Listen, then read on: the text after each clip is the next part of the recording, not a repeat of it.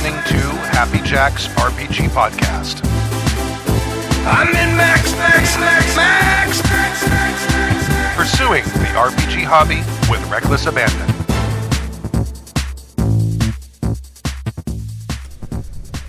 Why, hello, and welcome to Season 28, Episode 10 of Happy Jack's RPG Podcast. My name is Stu. This is Tappy. And boy, have I been having computer problems.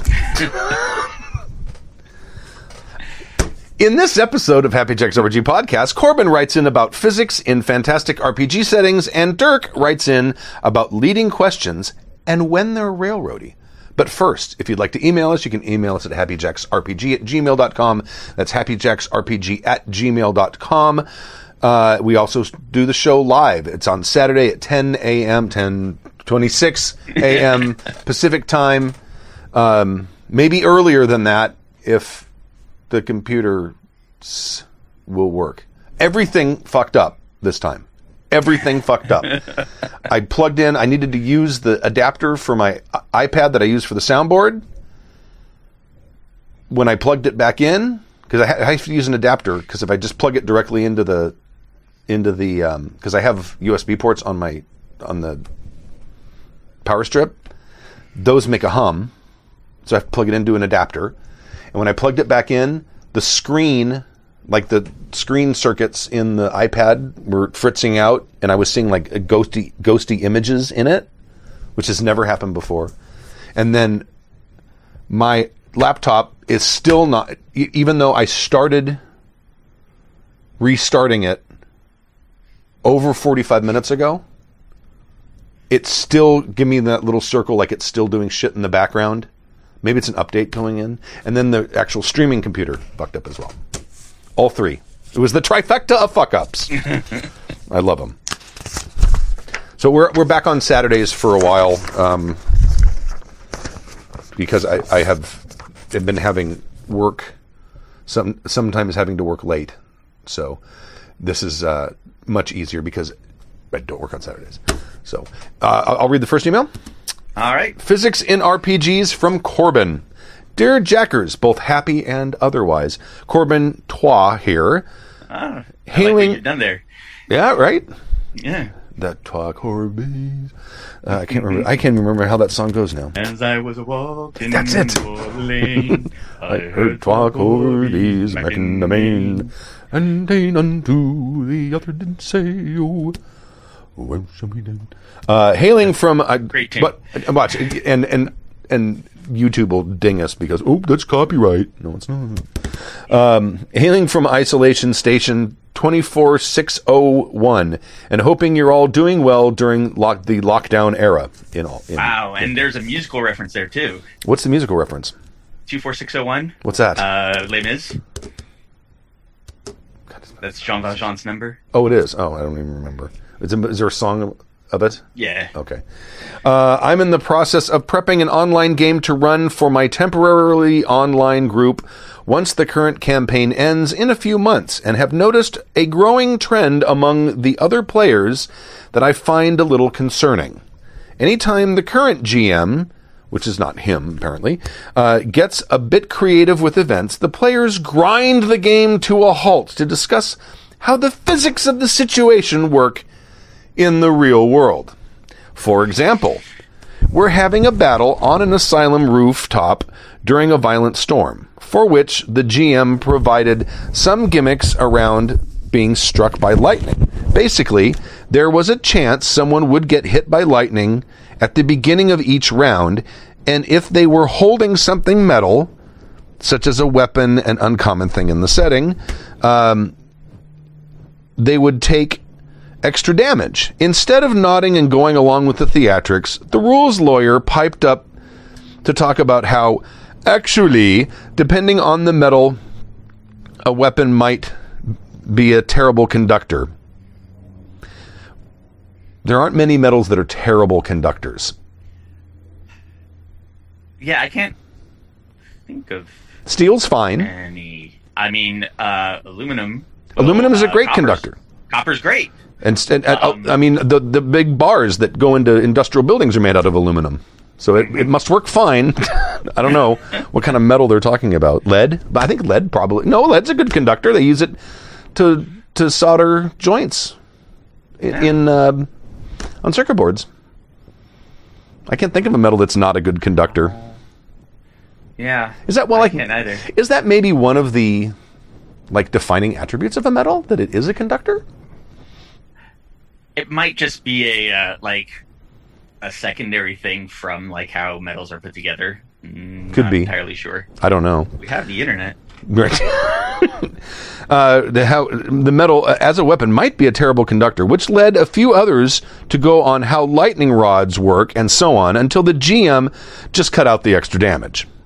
Later, when an ally was dangling from the top of an elevator shaft and the villain pulled off a move that caused our friend to drop 40 to 50 feet down into the destroyed elevator, everyone jumped in again about terminal velocity and how it should totally be how he should totally be able to survive, because he may be kind of fucked up, but it's mostly about how you land more than what you land on. Not at terminal velocity. Terminal velocity is really fucking fast. Yeah. Isn't it? Don't people isn't that why people jump off of buildings? When they to hurt themselves? You can land in such a way at terminal velocity where you don't die, but it's relatively rare. Right. I remember there was a weird story that took place in the 60s or 70s where a Russian pilot ejected at 20 or 30,000 feet and happened to land in such a way because his parachute failed. And he landed in such a way that he survived. But that's one guy. Yeah. Now, squirrels can fall from any height and not die. Because with their tail and their arms out and stuff like that, their terminal velocity is lower than what will kill them. Oh, because they can create a whole bunch of drag. Yeah. With all that stuff. It's like the squirrel suits that people use when they do that free jumping shit. Oh, man, that'd be so cool. It would, except for that. God, I can't remember what the statistic was, but they talked about what the average lifespan of people that do that is. It's low. It's 28. It's low. It's one of those hobbies. It's the likelihood of you dying from that goes up almost exponentially. I mean, I don't think in 50 years, because they've only been base jumping like that with those suits for maybe 20 years, 25 years, maybe Something 30. Like that. So I bet 20, 30 years from now, there aren't going to be any 80-year-old base jumpers. No. I think statistically there just won't be. That institutional memory just goes away. Right. So apparently, I just looked it up. There are no non-conductive metals. Okay.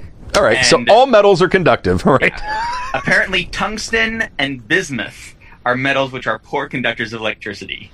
Bismuth, which is not a particularly good metal for weapons, and tungsten, where in a setting where weapons are very uncommon, seems like it would be relatively difficult to work into a weapon. Yes. So there you go. All right. He may be so terminal velocity. He may be kind of fucked up, but it's mostly about how you land more than what you land on. The GM acquiesced and the ally survived, doing pretty okay despite falling about 45 feet into a ruined elevator. You would die. So how about, at the bottom of the elevator there happens to be this, haystack. Well, you might live. But all of the workings, because the top of an elevator is a messy fucking thing. There's pulleys and wheels and all kinds of stuff because all the metal is jagged because no one's supposed to be there anyway, so they don't have to worry about that. And falling on non-flat surfaces, especially made out of metal, tends to be very difficult for the person falling. It's very knifey. Yeah, it's quite knifey. All right. This is a game where one character can literally open himself up and consume another person whole. Another is a queen of heaven, and my character can transform into a shadowy avatar of bestial rage. Wow, this sounds like my kind of game. Right, except they're using physics arguments about why they shouldn't take damage. Yeah. My question is this: how do I mitigate this sort of tangent about real life versus the in-game universe? I don't want to lord over the players going, do not question my authority, anytime they have a concern about something, if it doesn't make any sense. But I also don't want them dragging this sort of devout adherence to the laws of physics, which I think we just disproved, that they are not based on laws of physics, into a fictional theatrical world. Do you have any experience with players who fight so hard for this level of realism in the game? How do you manage them? Thanks to all, and all the best to you in your isolation stations. Corbin. First off, these are munchkins. I'm trying to always look at people's arguments in the most charitable way. It's one of the things I'm trying to do. However, this makes it very difficult because I am not seeing a good faith attempt to create realism. I'm seeing we want to win and not have repercussions when things don't go the way we want them to go. Things must always go our way. Right. Which is the most boring goddamn game in the world, right? I mean, if every victory you had happened without any chance or of bad die rolls or possibly being injured, because at one point he's talking about killing them, but at another point it's just extra damage. I don't know what system they're playing, but in some systems extra damage can kill you, but in a lot of them, no, not really. So I don't know, but it seems to me that the arguments they're making aren't arguments based on their understanding of physics. It's their arguments based on their understanding that they don't want their characters to take damage. Mm-hmm. That's what it seems like to me. So I personally think this is a bad faith argument, and it seems like it on the surface that it is. Maybe no one's ever taken a physics class and doesn't know that metals are conductive. I'm assuming that they're made out of metal. They're not made out of wood. Wood doesn't conduct. Ice, I don't know if ice conducts. It might. Maybe it's an ice weapon. Maybe it's like Dritz. However, even wood, trees get hit by lightning all the time. That's true. So if they're the highest thing and they have like a wooden staff, that very well could do the thing. That's true. That's true. And lightning, it's from my understanding, it gets attracted to lightning rods and shit like that, to metallic objects. But it's really looking at the difference in I can't even know what they call it. But it's like if the amount of positive and negative ions. The charge? Whatever the charge is, and it's trying to equalize it, right? Isn't that basically what's happening? Yeah.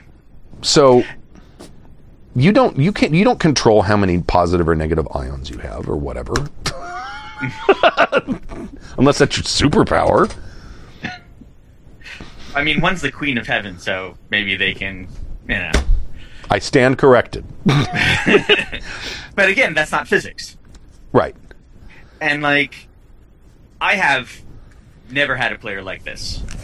And that's good because, number one, my stories rely on the players fucking up. Because that's how I, jump off to what's actually happening. Right. I like to set them in some situation where they have to act, and then how they succeed, but also how they fail, determines, the direction that whatever bad thing is happening goes. So if somebody just never wanted bad things to happen, they're going to have a bad time in my game. Right. And yeah, none of these arguments are actually good arguments. No. And I don't think the players, I don't know, is this like a cheat code thing maybe? Did you ever notice when you play a video game and then it's like when you use cheat codes, you kind of break through this barrier and suddenly the game's not fun anymore? You know what I mean? Well, and also you can't not do it. Right. Like, I can't put any cheat codes. I can't use... If I use mods, I have to be like, okay, this is now going to be insane. So I have to play the game first, then use the mods, because I'm going to use all of the stuff, even if it's broken, because it's there. Right. And so maybe that's what it's like, too. Like, this person knows they can do it. Maybe. I don't know. It just doesn't seem like... Because, like, when I used to remember Doom... I don't know if you remember Doom. Oh, of course I remember Doom. I remember Castle Wolfenstein 2. The AFJK, I don't remember what it was, but there was this cheat code you put in that gave you, like, 50 lives, and you could get any gun you want. And it gives you all the weapons. So you get the BFG 9000, and you go on and you start blowing people up left and right. And that lasts until you finish the game, and then the game's no more fun. Whereas if you go through it without the cheat codes and actually have to find the weapons and actually are in danger of dying every so often, it's a much more rewarding experience when you make it to the end of the game. Right? Mm-hmm. I would think that would be the same thing with a role-playing game. Oh, absolutely. For most people. So I don't know. But it sounds like, I don't mean to ascribe bad intentions to their arguments, but it sure seems like at least the examples you're giving are them trying to argue their way out of getting damage. And I don't see them saying, oh, no, the physics of this, I should probably get killed. Was there ever that argument? My guess is no. And when you're arguing about falling and the term terminal velocity comes into it, that should never result in a reduction of damage. Yes. If you're getting to terminal velocity, unless you're a squirrel. Well, I mean, unless the damage would go far beyond that. It's like, okay, well, you're going to take 1 million D6 damage. Like, okay, well, maybe we should shorten that to 150 D6. Right. Because of terminal velocity. All right. How many hit points do you have? 14? All right. Let's do this. Skabloosh. We sat down and figured out once how much, back when I used to play GURPS, how much it would, like in a normal, like, it's like sea level, what a normal person falling at terminal velocity, how many dice of damage they would take. I don't remember what it was, like 117 dice or something like that. Somebody did that with AD&D at one point based on their falling rules and how high you would need to fall to reach terminal velocity. They're like, level 10 character can fall from any height and survive because that's just how this game works. Right. Well, we discovered that in 5th edition D&D when we were playing a campaign here. Because Kimmy had a character who was 8th level or 9th level.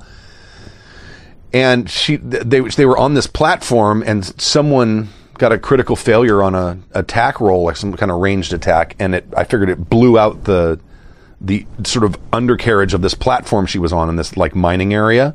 So it all fell out, and so the platform she was on collapsed. And says, okay, you're going to take falling damage. We figured it was like 25 feet or 50 feet. I don't remember how much it was.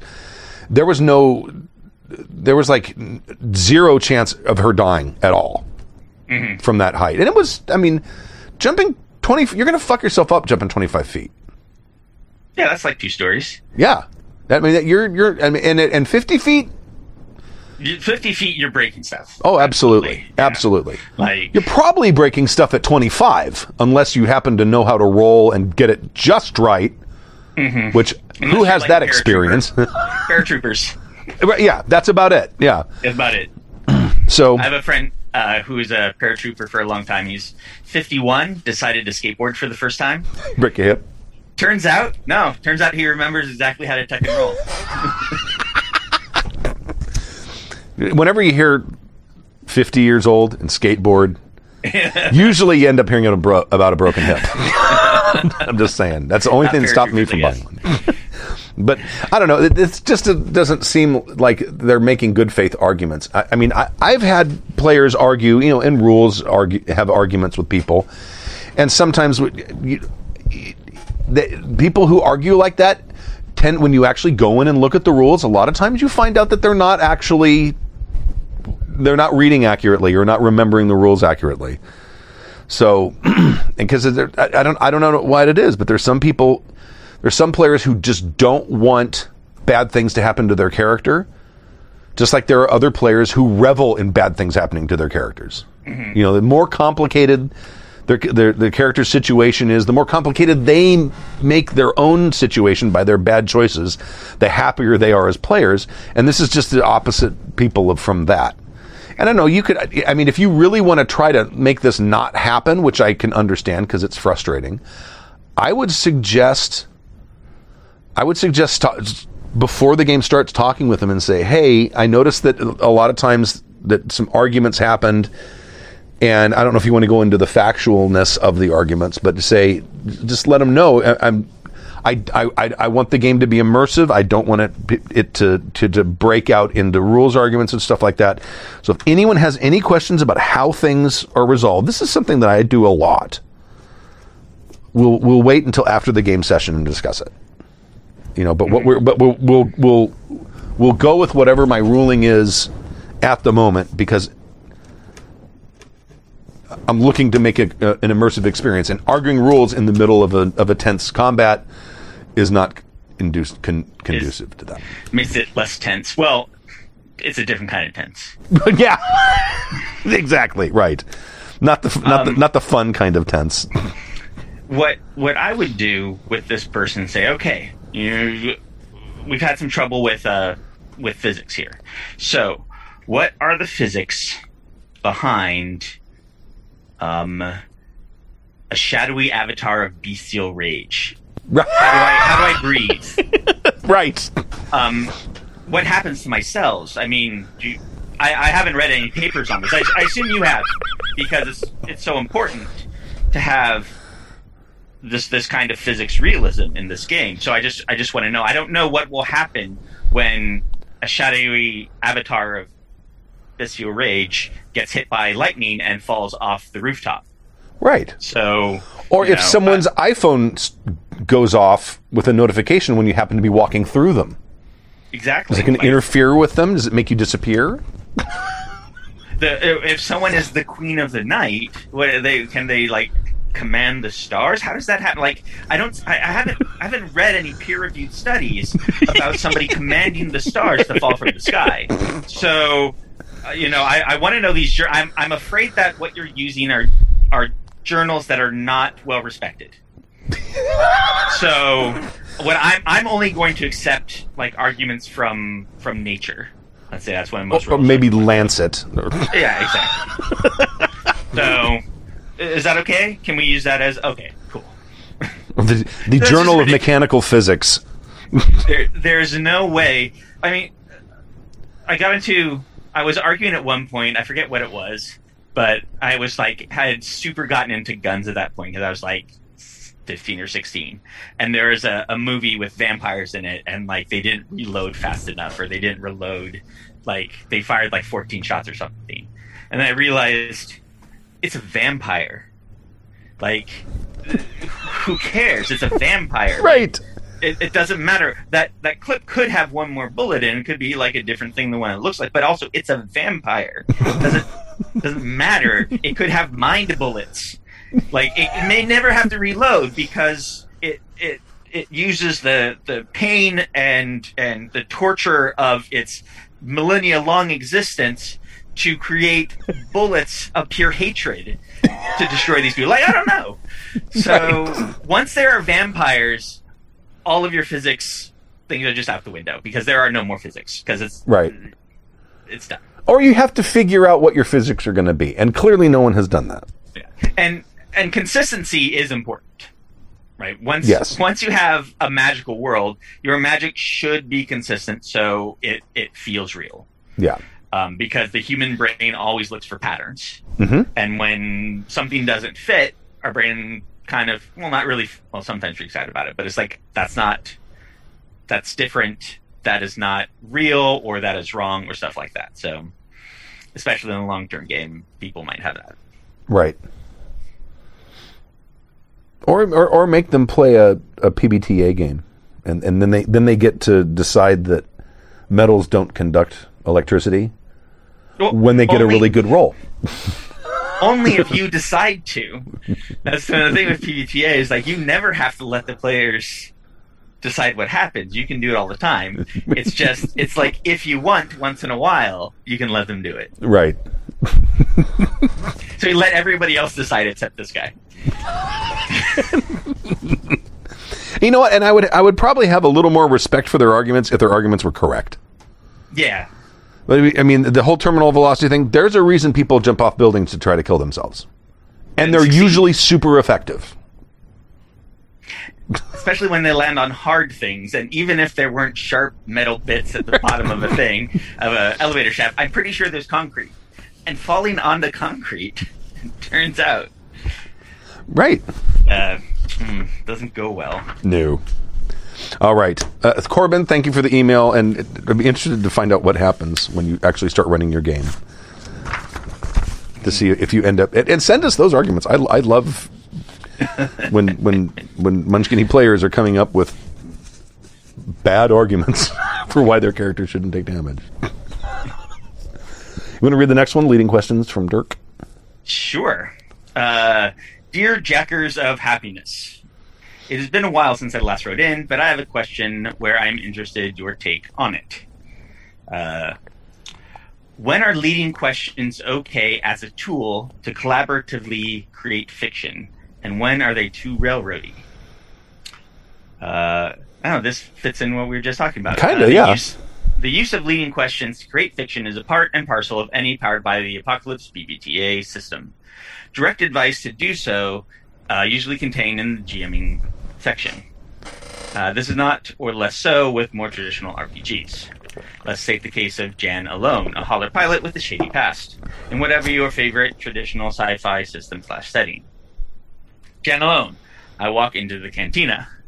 GM, you are greeted by the god-awful music of Alien Orchestra over the din of drunken spacers arguing over card games.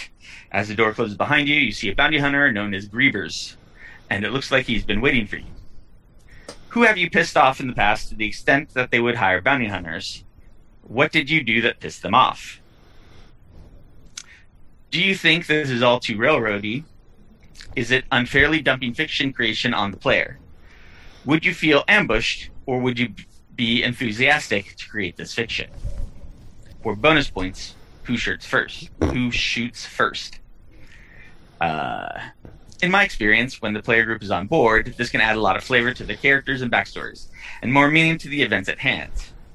The alternative would be for the GM to come up with something that fits their understanding of the player's backstory, but maybe doesn't fit all that well for the player, or even have this come entirely out of the blue, which would engage the player even less. The above example depends on the player already having indicated a shady past. I don't think it would work to put the same question to the upstanding librarian, with no meddling with the criminal underworld in her past. So can we distill some criteria and hints when such leading questions are an okay tool? Use leading questions only for players to add flavor, or use them to add meaningful content that may even come back and bite them. Use leading questions only during character creation to help flesh out backgrounds or throughout the game. Is this something that you're to discuss with your players beforehand, especially when playing more traditional RPGs?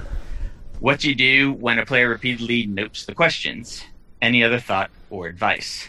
Keep up the good work. Cheers, Dirk. P.S. Hydrate. Oh, I'm drinking water right now.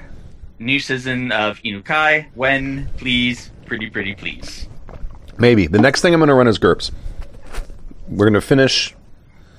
We have one or two more sessions, probably one, of Call of Cthulhu. Then I'm going to finish up my Vampire Glittering Night game. After that's done, I'm going to start a GURPS game. Because I've never realized I've never run GURPS on an AP. And it's the one system I can run without looking in the rulebook. Although I'm going to have to brush up because it's been years since I've run it. And I'm going to be using 4th edition rather than 3rd. But that won't be a samurai game. That won't be an Inukai game. Because if I run that, I'm going to run that in L5R. Mm-hmm. Did they ever fix the new L5R and make it like a playable game? Or no? Not that I'm aware of. Okay, I didn't think so. So using leading questions only for the players to add flavor, or use them to add meaningful content that may even come back and bite them.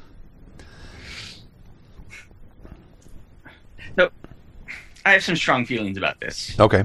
And my strong feeling is with all PBTA games, if you are going to run them, especially, but I think everybody should run or play the actual Apocalypse World first. Mm-hmm.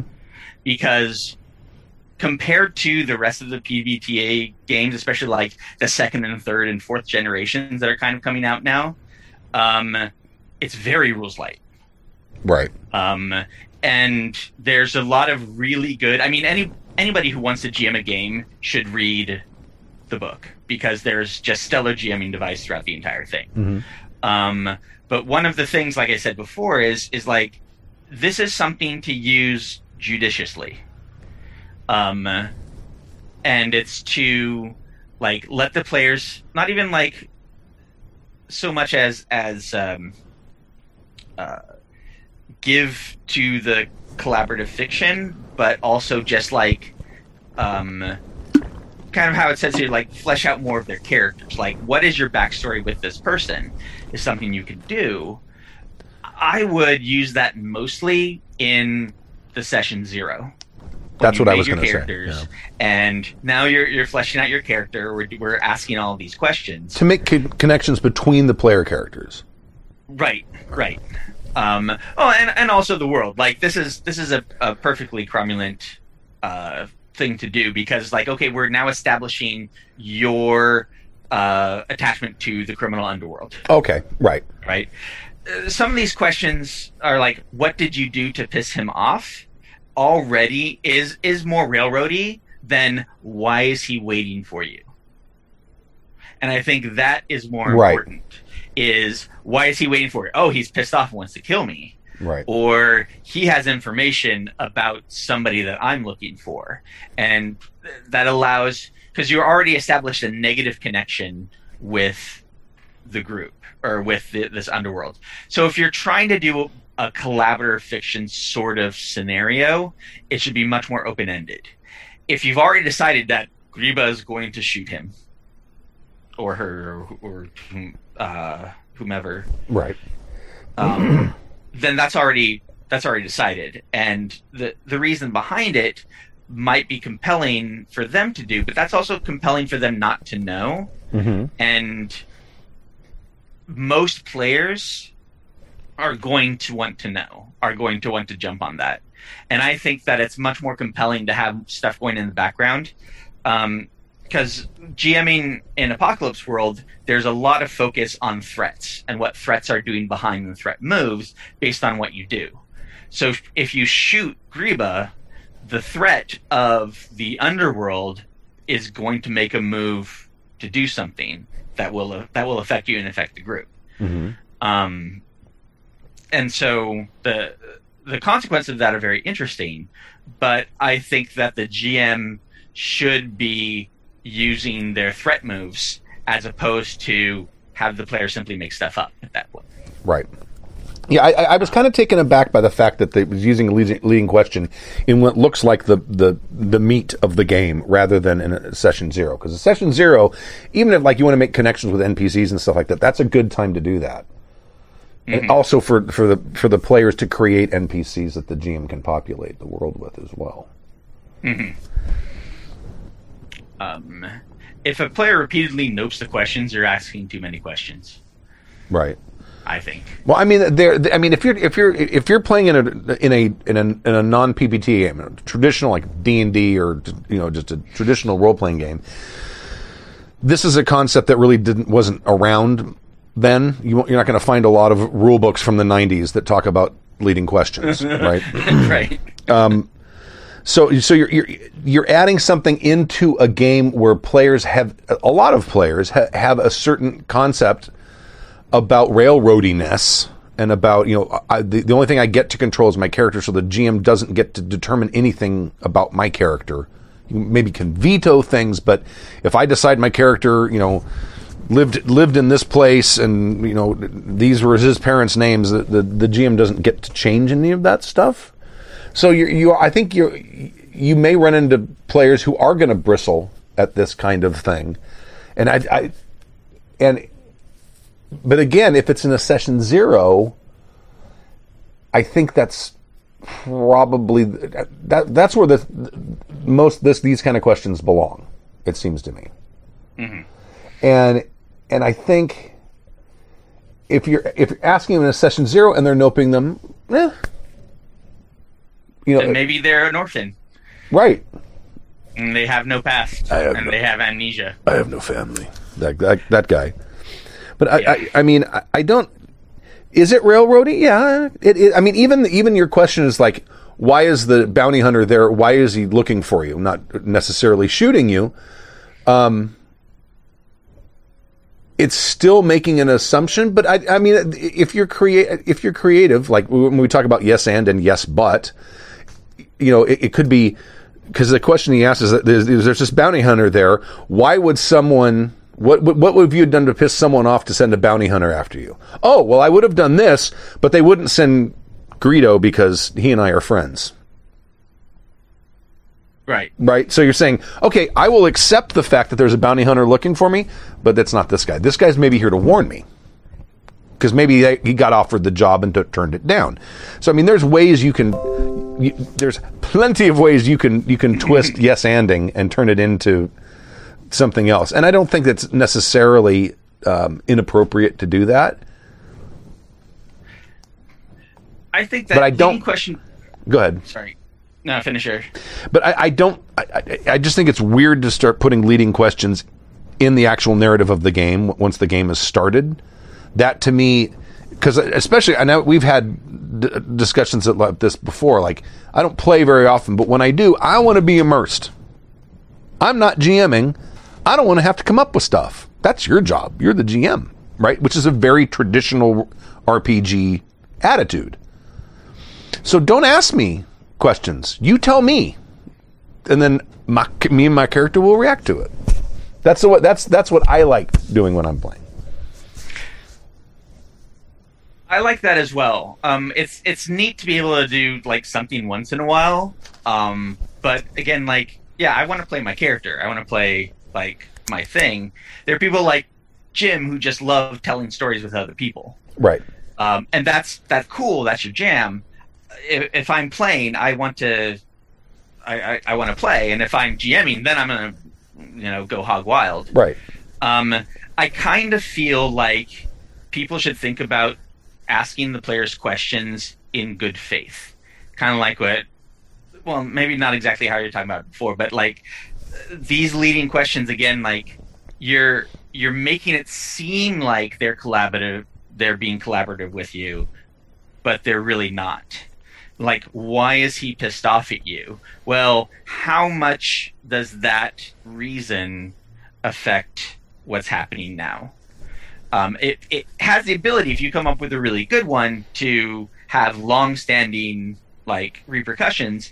But then again, like that's the GM's job, right? So it's not really either you're a GM foisting your job upon other people, which is not really in good faith, or you're having somebody make a decision that doesn't matter.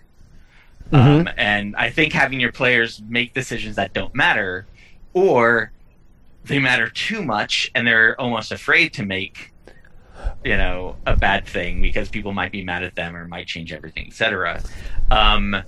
Those are a problem with open-ended questions. But yeah, I mean, I think they should be in really open-ended big questions are ones that should be early in the game to establish stuff to where you're going to go later on. One thing I like to do that I found players love doing in any system is when something dies, especially a big bad. Well, like Little Goons, not that much, but like a big bad, like you kill him. Tell me how he dies. Right. Because again, like that's a fun thing. They kind of get to like talk about how cool their character is, but they're not making up new stuff. They're not being a GM for you, and the character's still dying. This is not going to have like any big, huge standing repercussions on anything. They just talk about how rad their character is for a little bit, and I haven't found anybody who really hates that yet. No, I don't know. Now, his other things here. So, So we're kind of in agreement about using leading questions in Session 0 rather than throughout the game. Mm-hmm. I think we're in agreement with that one. Absolutely. To add flavor or to add meaningful content, I think personally, if you're asking those questions, it's to add content. I think that's the assumption everyone is making. Yeah, if I were to ask your character, whose wedding was it that you and so-and-so's character met at? Like if we're come up with it and never happened again. Right, if we're coming up with a connection. Maybe it's one of your weddings, which means one of you is either married or now separated or divorced, or you're creating an NPC, or you're establishing that another character at the table was their wedding, and you're changing things, and you're changing things in meaningful ways. It's Chekhov's leading question. Yeah, exactly. So meaningful content and adding flavor. I don't know. If adding flavor is, if you're talking like just superficial stuff that'll never come up, I guess. Like here, my dogs are howling. Maybe the house is on fire again. No, a siren went by, and it didn't get really loud, so that the fire engine did not stop in front of my house. Oh, good. Okay, is this something to discuss with your players beforehand, especially when playing in a more traditional RPG? Yes? I think... If you really want to do it. Right. Well, it's a great way if you have people make characters and they haven't come up with connections on their own. It's a great way to come up with connections early on, especially. Just so it's not we're going to start in a bar and you're all strangers and you're sitting at different tables and how am I going to get you all to sit at the same table? That thing. Yeah, right. The age-old tavern. One thing you should remember here is that it is not the player's job to answer these questions, right? And the player's job is to play their characters. It's a role-playing game, not a GM playing game. Sure. Right, and so if you want to discuss it beforehand with them and be like, "Hey, I kind of want to do this thing," and they agree to it, then right on. But I don't know. It seems I would be a little trepidatious if somebody put that much stock in it, because then it's going to happen all the time. Right. And I don't play role-playing games to sit around and tell campfire stories. I will totally sit down and write a bunch of fiction about stuff that I'm making up, and that's cool. Or even, write with other people, and that's totally fun, but that's not why I play role-playing games. No. Right. Yeah. And there are people that do play role-playing games exactly for that. Yeah. It's sort of Jim. Jim loves that. And it's the sort of like it's kind of like the writer's table sort of way of playing a role-playing game. Mm-hmm. I was playing with Jim and Tomes this game, and there are no dice, and you just sit around and just talked about why the skeleton is doing stuff. Talked about why the skeleton is doing stuff in a dungeon for like an hour and a half, and it was fine. I had a good time hanging out with friends, but it was not satisfying. I don't find that satisfying if I am making up what's happening all the time. Right. I mean, the game part of it for the GM is when the players throw those curveballs at you, and then you have to like really think on your feet. That to me is when it gets fun. It's also sometimes uncomfortable. It's like, oh, fuck, I didn't expect they were going to do that. Now I have to figure out how that's all going to fit in with the what's going on in my mind, as far as what's going on in the background. And I mean, that's the fun part as the GM. And if you throw that stuff onto the players all the time, why are you jamming? Like coming up with the repercussions of some weird or different thing that they've done, that's my jam. Right. That's how I run my games. And so telling them what are the repercussions and going with that, I feel that robs me of what's most fun for me. Right. Now, what do you do when players repeatedly nopes the question? And Chromatic Chameleon asked just in the chat room, just asked the same thing. This is great until players flat out refuse to answer the questions. And Stop asking questions. Right. Yeah. You're done. There is that sort of player mindset which is not necessarily unjustified, that the more information you give the player, the harder your character's life is going to be. And there are, and sometimes not to the fun point. I remember we used to play, when we used to play GURPS, I had one player who took a character who had the cursed disadvantage. Mm-hmm. And the cursed disadvantage was huge. It was like, I don't remember how many points you got bonus for it, but it was like 60 points. It was bad disadvantages in GURPS are like 15, right? Mm-hmm. Like unlucky might be a 15-point disadvantage. And I think with unlucky, it was like once per hour of game time, the GM does something. They had very specific words they used to describe it. Arbitrary and malicious to the character.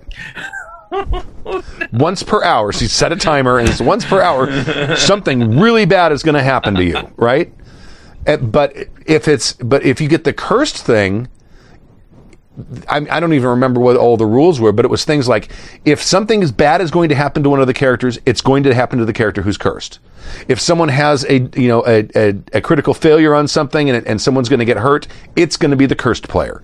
And then it's just like I had a player take it, and after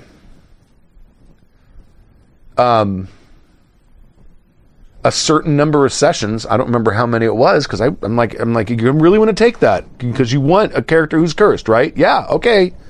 So I'm just slamming on him all the time, and finally, I don't know, 2 or 3 sessions in, he's like, yeah, this is not a fun disadvantage to take. I'm like, I said, I'm really trying to be true to the rules because you took it wanting a cursed character, and it's telling me I have to be arbitrary and malicious every 15 minutes to you, or whatever, whatever the rules said. I don't remember. And it just got to point. It was hard for me to do it. It's like you feel like you're picking on the guy, and you are. It's fate picking on the character, and you're playing fate, and I'm just not that malicious and arbitrary. So, I mean, I think I completely got way off of whatever we were talking about. If the player repeatedly nopes the thing, at some point you're going to have to say, okay, we're going to be done with this. I remember what I was talking about now. Okay, it's the mindset that the more information that you give the GM, the harder your character's time is going to be, right? Because there are GMs out there who would get a player character with this curse thing and revel in doing this session after session, hour after hour, and just constantly love doing this kind of thing. So I understand why there are players, especially older players of traditional older games, are going to be like, oh, no, I don't want a player to know who my family is, because it's like doing a podcast. Like, I don't want people to know where I work. You might fuck with me if you know where I work, or if you know where my house is, you might screw around with me. The same kind of thing. I don't want the GM to know who my parents are. You might fuck with them. But then again, you get the players who are like, no, torture my character.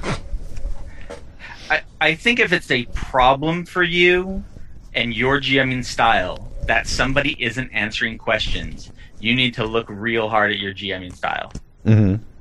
Because it is not the player's job to GM for you. Right. And this is something we're going to again and again and again. So, like, if it's a problem, if it's a real problem that somebody doesn't want to answer, why is this person angry at you? I don't know. Okay, you don't know why this person is angry. Okay. Hey, what happened to your farm? I don't know. Okay, because you should be able to answer those questions. And if you are doing it just to make your job easier, you should stop doing it. Yeah. And you should GM your game. If you're doing it because it is fun and engaging for the players to allow them to do something extra or special with them, or again, like establish connection, establish like this world around you in a session 0, or maybe even in a session 1. That's different than making players GM for you. Right. Now, Dirk Groove, I'm not sure I entirely agree with agree on, quote, putting the GM's job on the players, end quote, but that may be a matter of group dynamics. If your players enjoy telling stories with each other, then that's fine. But I think that the GM should be very judicious in asking these questions of their characters. Right.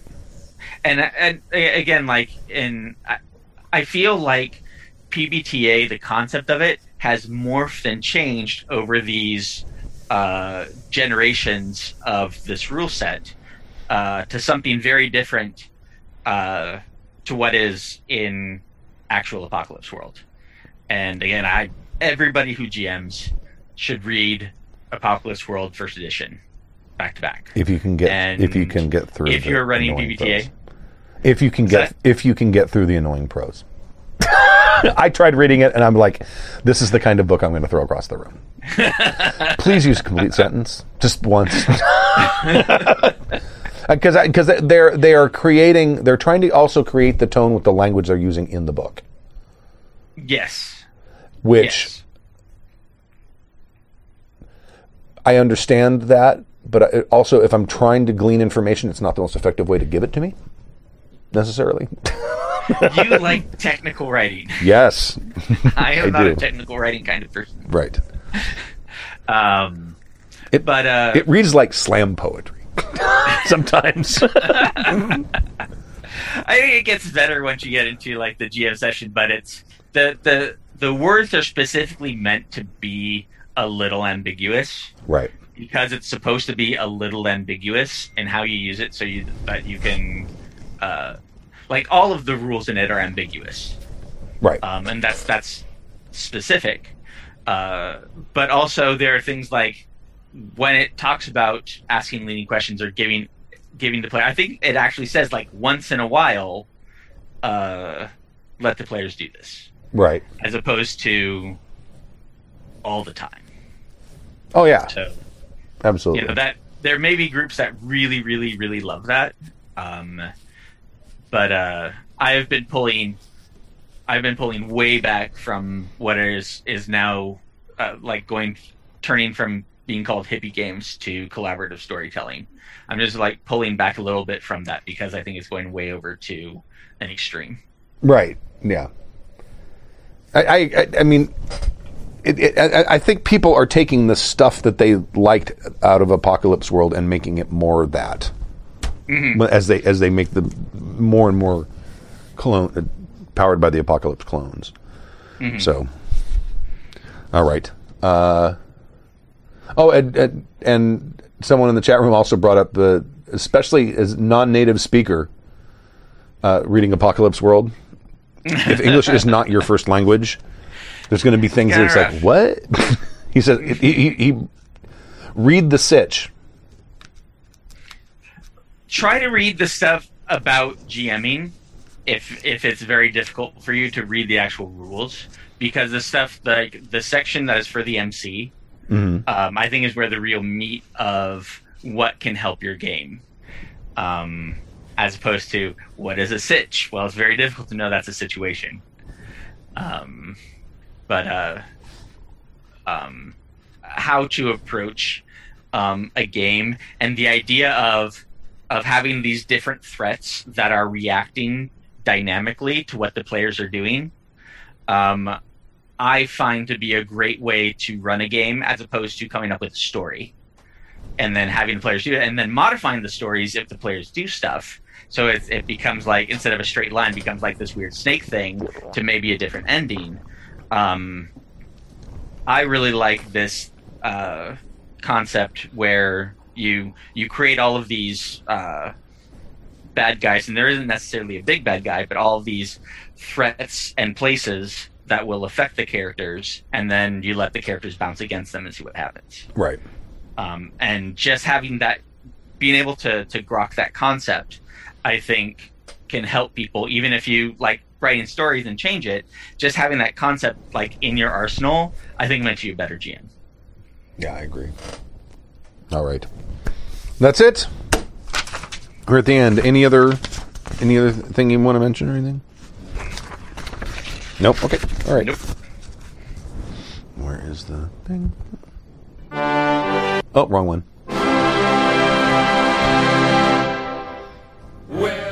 Thank you for joining us for Season 28, Episode 10 of Happy Jack's RPG Podcast. My name is Stu. This is Tappy. And thank you to those of you who made it into the chat room. We appreciate your feedback and your comments. And we'll see you next week, Saturday at 10 a.m. Pacific Time. HappyJacks.org/live. Until then, stay safe, and we will see you then. Bye.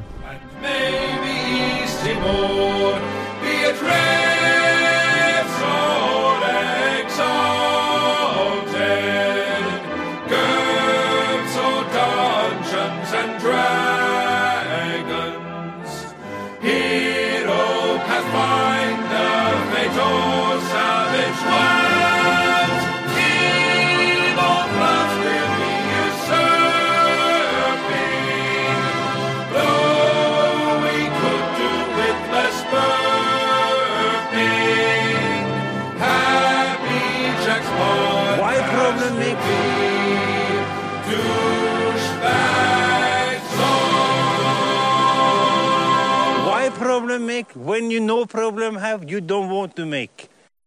The preceding program has been a presentation of the Angry Folk Media Empire.